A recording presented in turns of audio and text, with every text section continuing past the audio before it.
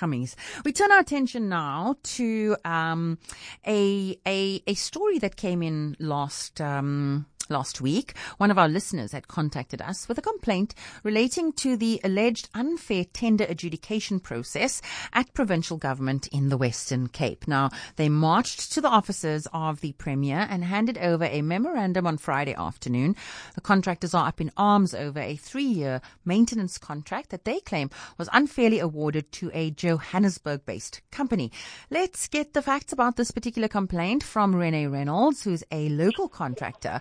Good morning, Rene. How did this complaint come about? Hi, good morning, Saskia. Good morning to all your listeners. So the complaint basically came about, as you said, there is a 3-year maintenance contract tender that came out. It's not the first maintenance tender. It's, a tender that's come out before. And when contractors realized who was going to be getting or awarded the tender, it became quite obvious that certain criteria was unfairly adjudicated, in our opinion. Okay. And now, those are very serious allegations. Do you guys have any proof? Yeah, so, Saskia, with any industry, the contractors on the scheduled maintenance, or that was, previously on the scheduled maintenance, it's a close-knit community. So, they talk. Also, emails were sent out from the department, confirming rates, and that was obviously shared amongst the contractors. So that's how we know what's going on. Mm-hmm. And is this the first incident of this kind that you guys have encountered when dealing with the provincial government department? No, I think this is the first time it's been this magnitude. Right. There's always things that one is unhappy with, but, when you're on a framework contract, you kind of toe the line, for fear of, you toe the line because, you're getting work. So there have been things that, contractors have been unhappy with. Previously there was also a gentleman, that worked for the department, and it appeared that his job was purely to assist the contractors. With COVID happening, there was no more meetings with contractors. So contractors basically also felt that we don't have a voice anymore. Right. We do understand that with COVID, those meetings couldn't happen anymore. That's very concerning. Just tell us a little bit more about some of the problems and challenges that small contractors have in getting work with provincial and national government. So, Saskia, you mentioned that we've handed over a petition that was signed by 19 contractors, and unfortunately we could only get 19 contractors' signatures on it because we literally had 24 hours to organize it all. Right. So, since this was in the newspaper and it's now become knowledge, we're getting daily calls from more contractors that are in the same situation that these 19 contractors are in. Sorry, I want to turn our attention now. We've got Brett Herron on the line as well, who, of course, is from the Good Party and a member of the provincial legislature. Good morning, Brett. Good morning, Saskia. Thank you for joining us. I wanted to bring you in here just to find out, are you aware of these allegations and how concerned are you, if so, that it could be true? Well, I am aware of the allegations, and my office has met with some of the contractors who were excluded from this very strange tender process. My concern is that the Western Cape provincial government talks about a job in every home and about building a resilient economy post-COVID pandemic. We're still in the pandemic, but there is an urgent need to resuscitate industries like the construction sector. And these tenders relate to repairs and maintenance at provincial government school buildings, and to exclude, dozens and dozens of smaller contractors from participating in these tenders doesn't add up, doesn't align with the Premier's commitment to build a Western Cape economy that will kind of resuscitate and revive. We know that the construction sector itself, for every job in a construction site, it creates 7 in the supply chain. So there's a lot of questions around why certain contractors were almost handpicked to respond to this the call to respond to rates, and also why contractors from outside of the province were appointed as opposed to those local contractors. I mean, does our economy not include those who operate on the Cape Flats? And also there seems to be a manipulation to award management contracts. So the main contract would go to large construction companies, with local contractors being relegated to subcontractors. So there are a lot of problems, and we will be asking questions in Parliament about this. You mentioned that for every one job in the construction industry, it creates 7 in the supply chain.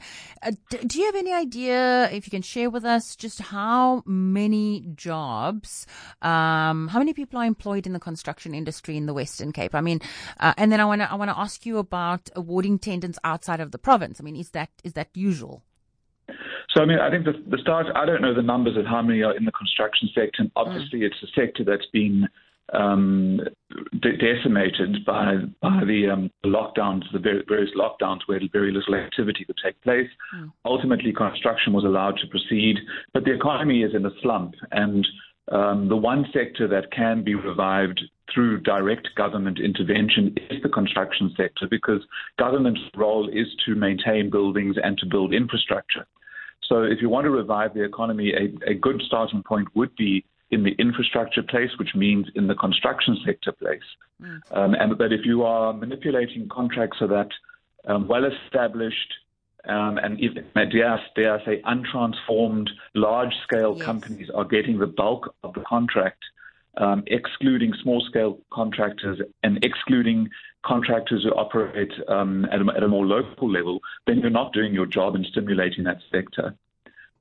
Now, the question about whether contracts awarded outside of a province is usual or not, it's not illegal, right. But if you are committed to stimulating the Western Cape Provincial economy, and if you are committed to ensuring that local contractors and local service providers get access to government work, then there must be a prioritization for those local contractors. There's no reason to exclude a local contractor and appoint one from outside of the province. It doesn't make sense.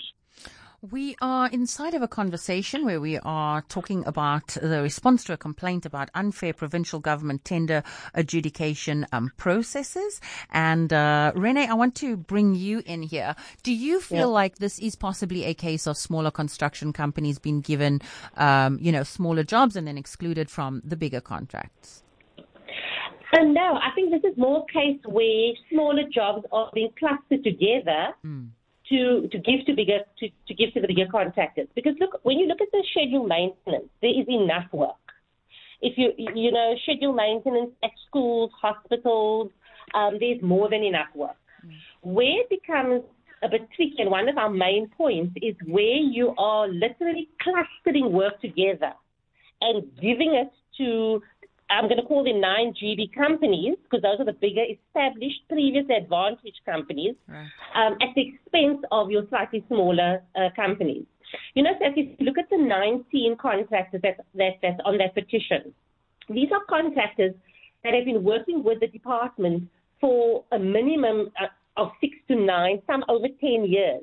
So they're not your Mickey Mouse sort of startable, the bucky companies. They also, between them, have built up a reputation where between them there is not one of them that have ever had a contract cancelled against them.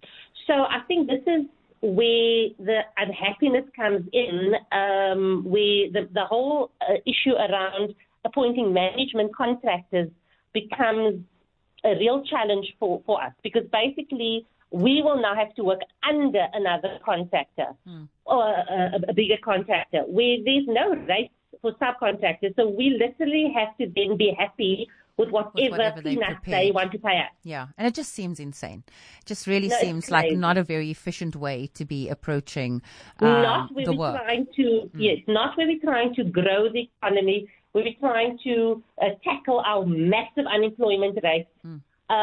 Each of these 19, and this is just the 19 that signed the petition, they are employing a minimum of 15 to 30 people each. That's directly, as Brett correctly said.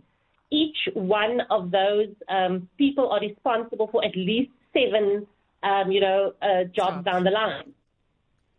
I wanted to ask you, Rene, just to give us a snapshot very quickly about the state of construction in the Western Cape. Is the industry thriving, and what kind of effect has lockdown had on particularly the smaller contractors?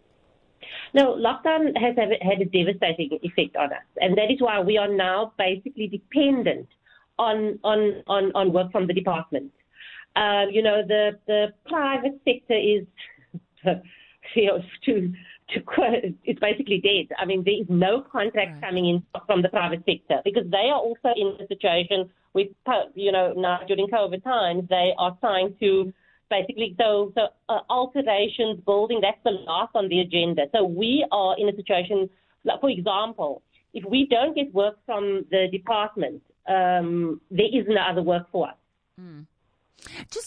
Just out of interest sake, Rene, with the 3-year maintenance contract being awarded to a Johannesburg-based company, what was the reason that they gave that no Cape Town contractors? Well, now there are Cape Town contractors awarded, but we haven't had any official response from the department as yet. We got the standard, thank you for your email, received, and that's been it, which is also now, we need to decide what is our next step of action because we haven't had any indication of how long, they're looking into it. Well, how long is a piece of string? How long are they going to be looking into it? Mm. We've got a caller on the line, which I'd like to bring in now. Bull, good morning, Bull. Welcome to the show.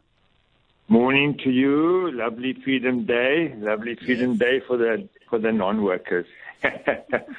There's a housing project in Worcester, currently just started now. It should have begun like 18 months ago or so.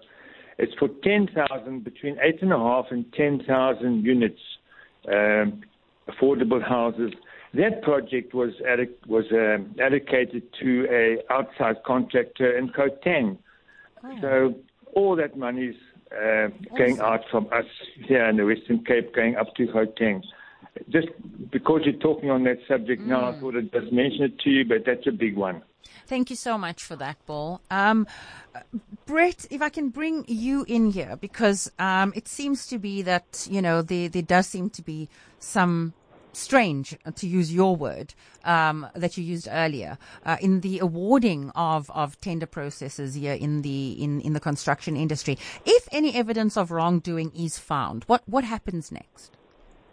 Well, I mean, if there's evidence look, I think there's already evidence that the way that this was handled breached the Constitution, which requires that tendering is transparent and accessible and open to all who qualify to tender. So that's been breached by the way in which the tender was kind of emailed to some contractors and not to others.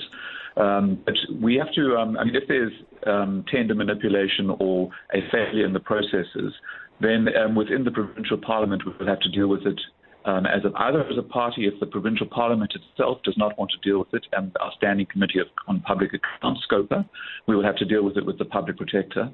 But, the Public Protector process just takes too long. So, and companies need this resolved urgently. So I'll be engaging with the Acting Minister for Transport and Public Works, and I'll be asking questions in Parliament next Friday. Fantastic. And Rene, when do you expect that you're going to be getting a response from provincial government? Well, obviously, we would have loved to have got some form of response already, even if it's just to an indication of, when we can expect a formal response of some sort. We obviously do understand that there's a lot of investigation that needs to happen.